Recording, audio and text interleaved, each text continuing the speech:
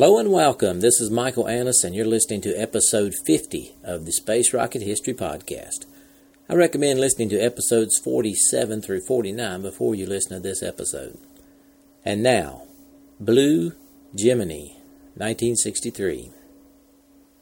During the latter half of 1962, the Gemini project found itself in a pattern of program growth and cost increases.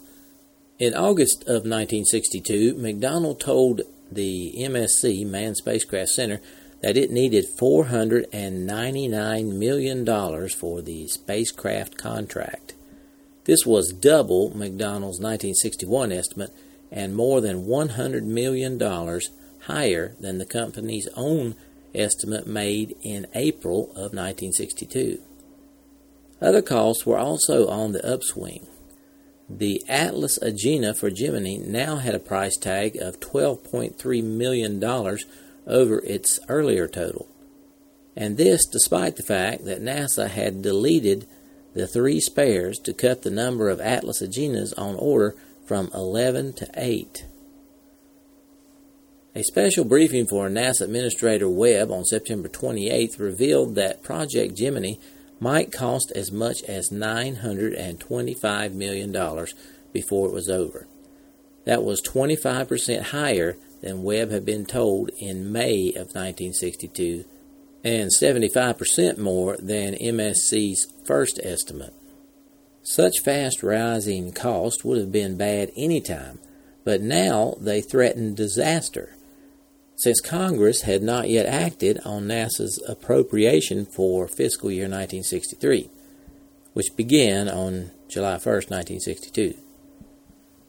Without an approved money bill, NASA was compelled to carry out under a joint congressional resolution that provided enough money to support projects at roughly the same level they enjoyed the year before, but not enough to cover increases.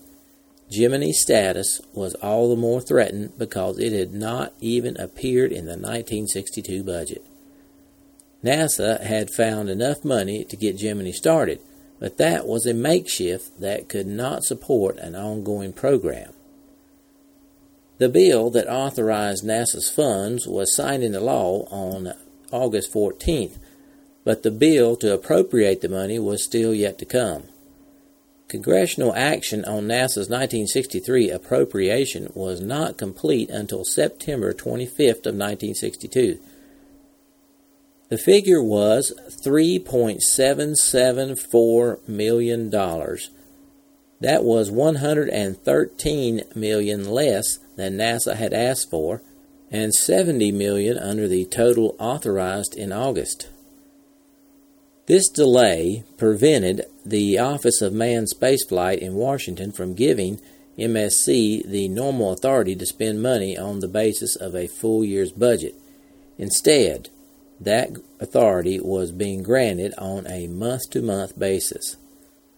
Hopes for meeting the higher budget were dashed when President Kennedy rejected NASA's case for extra funding. On November 9th, MSC was notified that its funds for the fiscal year 1963 would be limited to $660 million. The new ceiling was $27 million less than MSC had planned for under the earlier ceiling. The situation was now critical. Already tight at a level of $687 million, a budget of $660 million was nearly crippling, and Project Gemini bore the full brunt.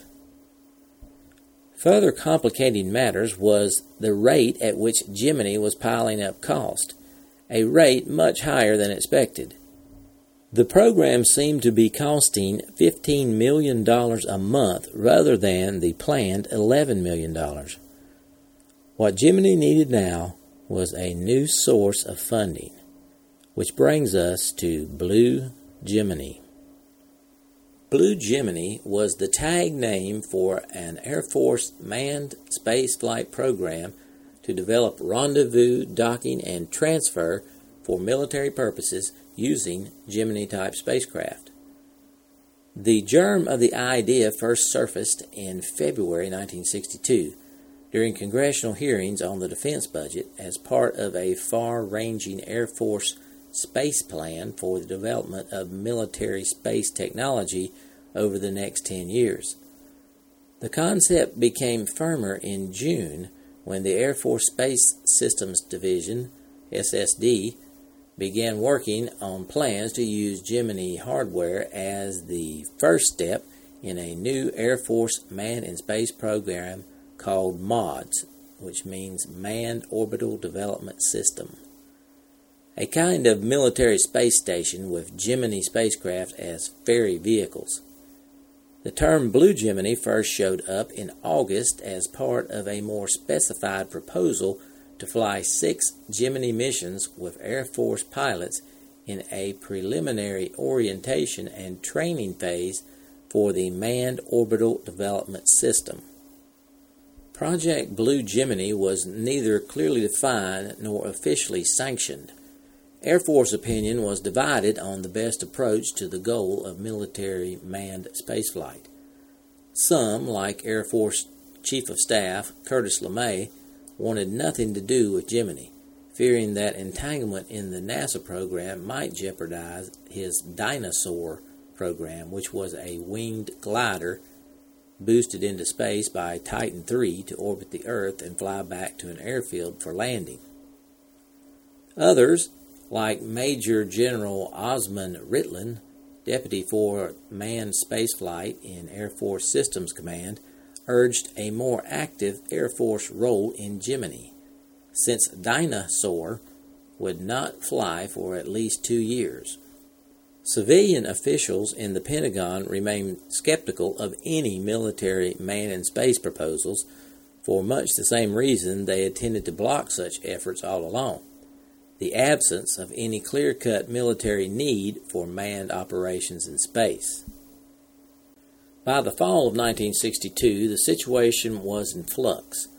The SAINT program, which was the U.S.'s version of a satellite killer, had suffered a sharp cutback in December, following cost overruns and schedule slippages.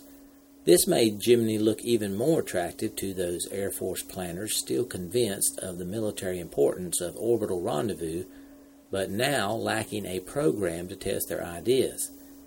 Techniques for rendezvous between remote control machines, as in SAINT, would differ from those suited for manned rendezvous, but manned work in space looked more exciting anyway. The exciting potential of the SAINT program, when it took shape in the late 1950s, looked much less impressive by the end of 1962, especially in contrast with Gemini.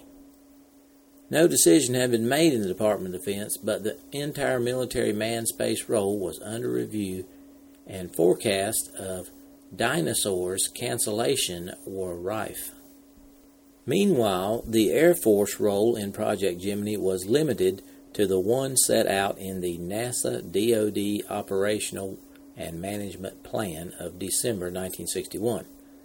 SSD acting as contractor to NASA for launch and target vehicles. The idea of Blue Gemini, a larger part for the Air Force in the program, had a good deal of support with NASA, especially from MSC Director Gilruth. Gemini had been designed as an operational spacecraft, and the Air Force was the most likely customer. The Air Force could also be expected to pay for what it wanted, and Gemini was desperate for an infusion of defense funds. Based on the need for funds, NASA Administrator Webb and Associate Administrator Siemens visited the Pentagon in an effort to convince Pentagon planners that an augmented role for the Air Force in Project Gemini was a good idea. Secretary of Defense Robert S. McNamara not only welcomed the idea of cooperation, he proposed merging the NASA Gemini program with the Air Force project and moving the combined effort to the Department of Defense. Hold on there. That's a whole lot more than what NASA was asking for. NASA just really wanted the Department of Defense's money. They did not want to be controlled by the Air Force. So, NASA took a 180-degree turn and assigned NASA Deputy Administrator for Defense Affairs, Boone, to take charge of building the case against Gemini's transfer to the Air Force. In NASA's view, not surprisingly, the Gemini program should continue under the direction of NASA. The keystone of the NASA case was that Gemini was integral to the step-by-step climb from the first moves into space in Mercury to the final landing on the Moon in Apollo. Any delay in Gemini might delay the lunar program. Increased Air Force participation to further DoD objectives in space was all right, but it must not hamper NASA in its promptly carrying out the Gemini program. To support NASA's position, Deputy Administrator Boone asked each of the NASA staff offices for a statement on the effects of an Air Force takeover of Gemini. The replies stressed the clear threat that such a move might disrupt NASA's manned spaceflight effort in general and the manned lunar landing program in particular. Beyond this most pressing danger, they feared nasty responses from outside NASA, increased criticism from a Congress already perturbed by signs of military influence in NASA programs, rising concern from a public disturbed by questions about the viability of a civilian space program, and growing disquiet in foreign nations about the U.S. being a peaceful explorer of space, which carried the added threat that some countries might expel NASA tracking stations from their territories. After going over these arguments, Boone concluded, "It is in the national interest that the management of Project Gemini remain with NASA's Manned Spacecraft Center. A change in program management would seriously delay and substantially increase the cost of the manned lunar program. Any delay would reduce the chances that the U.S. will make a manned lunar landing before the Russians do. A much better choice than giving Gemini to the Air Force would be to enhance the role of the Air Force within the framework that already existed. As it turns out, the Air Force was just as surprised by Secretary McNamara's proposal as NASA was, and the Air Force was not in favor of the Gemini takeover as well, partly because it might jeopardize the Dyna-Soar program, and partly because the cost of a few fully blue Gemini flights would far outweigh any foreseeable gains. NASA's arguments for keeping Gemini were convincing enough that McNamara agreed not to press for a transfer of Gemini to the Air Force. But McNamara now wanted a formal pact between the two agencies, and he needed it soon so he could present his case for the coming year's defense budget to Congress, which was due on January 21st. If the pact could be signed quick enough, as much as $100 million in defense funds could go to Project Gemini. McNamara's key idea was a joint management board to run the project, and he promised to forward a draft agreement soon. A jointly managed Project Gemini had no more appeal for NASA than an outright transfer. Eventually, the DoD and NASA agreed to a Gemini program planning board limited to watching over a program of Gemini experiments. The Gemini Project Office would not report to the board. The Air Force would be restricted to joining in the development, pilot training, pre-flight checkout, launch operations, and flight operations of the Gemini program to assist NASA and to meet the DoD objectives, which is pretty much what the Air Force was doing all along. Gemini was not to be thought of as a joint program, but rather as a program serving common needs, with the Defense Department paying for military features, NASA in full charge of the program, and the board could only advise on what to do. They had no authority. Defense funds were to be used for nothing but the changes geared to military needs. The money was specifically not to be used to speed up the current NASA program, nor to make up slippages and overruns. No major change in policy toward the Air Force in space was intended, and the new agreement was to be presented to the public as the latest in a series of efforts to enhance cooperation and to avoid duplication between NASA and the Pentagon. How a seemingly larger defense role in Gemini might affect international opinion was the subject of still further concern. NASA assured the State Department that Gemini's goals remained unchanged, its peaceful scientific character unaltered. NASA still ran Gemini and planned to make Gemini's scientific data as widely available as Mercury's. The new agreement simply augmented military support of the same kind already known to manned spacecraft program. Gemini was still open, NASA still managed it, and the foreign network stations would have no military personnel except medical. So, NASA wound up getting what they wanted, more money from the Department of Defense. March of 1963 brought a major personnel casualty to the Gemini program. Cost increases combined with seemingly critical problems in Paraglider and Titan II development helped bring Chamberlain's tenure to an abrupt end.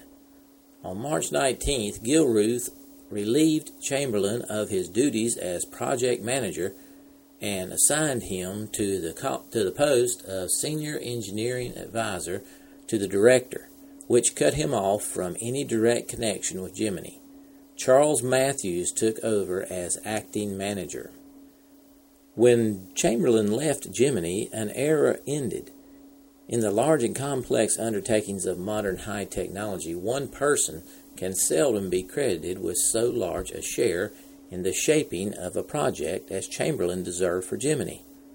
Much of the ultimate success of the project had its roots in Chamberlain's brilliance as a designer and skill as an engineer, but so did some of the current harvest of troubles. The talented engineer can always see new ways to improve his machines, but the successful manager must keep his eyes on cost and schedules, even if that sometimes means settling for something good enough instead of better. One of Charles Matthews' first move as Gemini Program Director was a critical review of the Gemini flight program. This produced one quick decision. An unmanned mission would be flown in place of one of the manned missions. Only 10 of the 12 Gemini flights would now carry crews. This was largely a response to the Titan II problem with longitudinal oscillations, which was called POGO. The first flight had been planned most recently as a suborbital ballistic shot to test spacecraft heat protection and validate spacecraft structure and systems. With launch vehicle status uncertain, however, this no longer seems sufficient qualification for manned missions. Another question mark was the spacecraft itself, which did not seem likely to be ready in time. In April, the Gemini Project Office submitted a new flight schedule to the Manned Spaceflight Director Holmes. It differed sharply in some key ways from earlier plans. The major change was that the first flight, still due in December of 1963, was to be orbital. Its primary objective, the flight qualification of the booster. The spacecraft would serve chiefly as an instrument carrier, neither separating from the launch vehicle's second stage nor being recovered. Gemini's second flight was postponed from March to July 1964. It was now a suborbital ballistic flight intended to prove the spacecraft could withstand high heating rates, but also to qualify all launch vehicles and space systems for manned flights. The first men to fly in Gemini now had to wait for the third mission in October of 1964, 5 months later than had been scheduled for the third flight, and 7 months past the former date for the first manned flight. The mission was not only late, it was also reduced in scope. First planned for a full day or 18 orbits, the mission now seemed likely to be no more than 3 orbits, mainly for system evaluation. The 3-orbit limit became official in mid-June 1963. NASA headquarters approved the new Gemini flight plan on April 29, 1963. The lengthened schedule and spaced-out launches eased the pressure on Project Gemini in terms of both time and money. Matthews was definitely doing the right thing. Technical problems and money shortages were the proximate causes of the changes, but through 1962 and 63, the Gemini project had been subtly shifting. Mercury technology proved less easy to transfer to Gemini than expected, partly for technical reasons.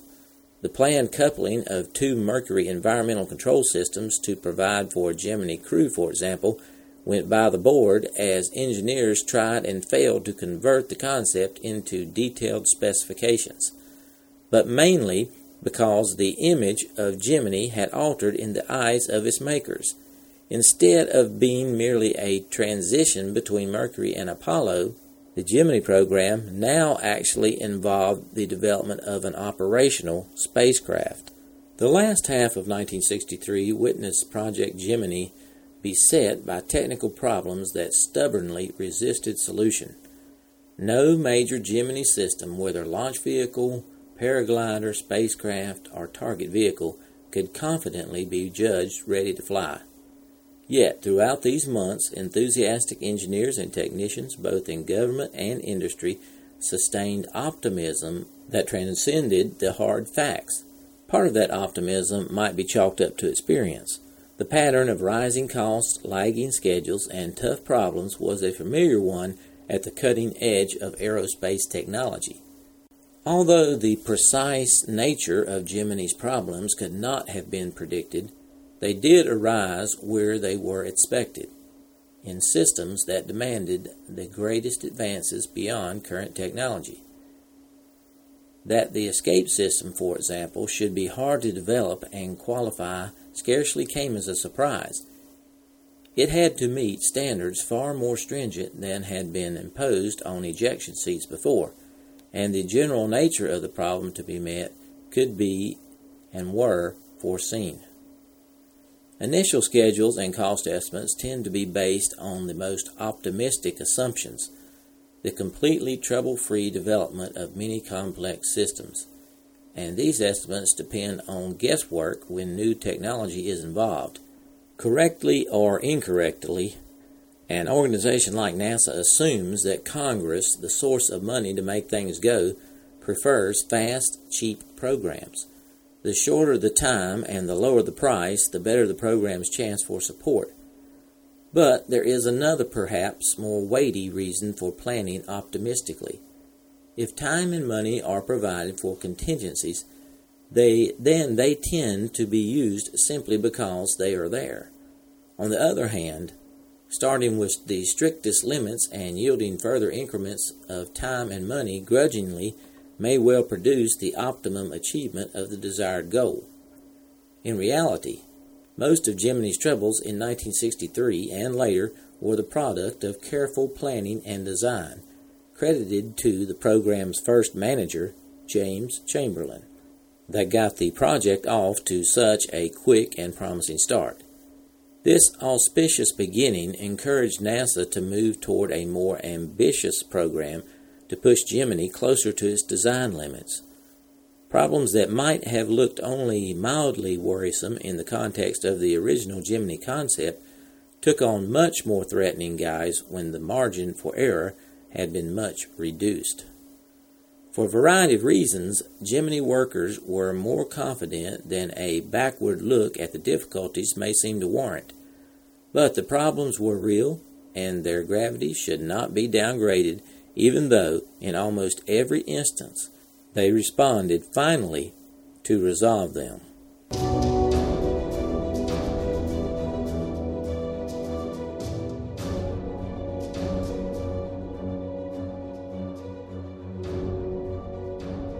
Thanks for listening to this archive episode of the Space Rocket History Podcast. If you are financially able, please support the podcast by going to the homepage, spacerockethistory.com, and clicking on the orange donate button or the Patreon link. Thanks.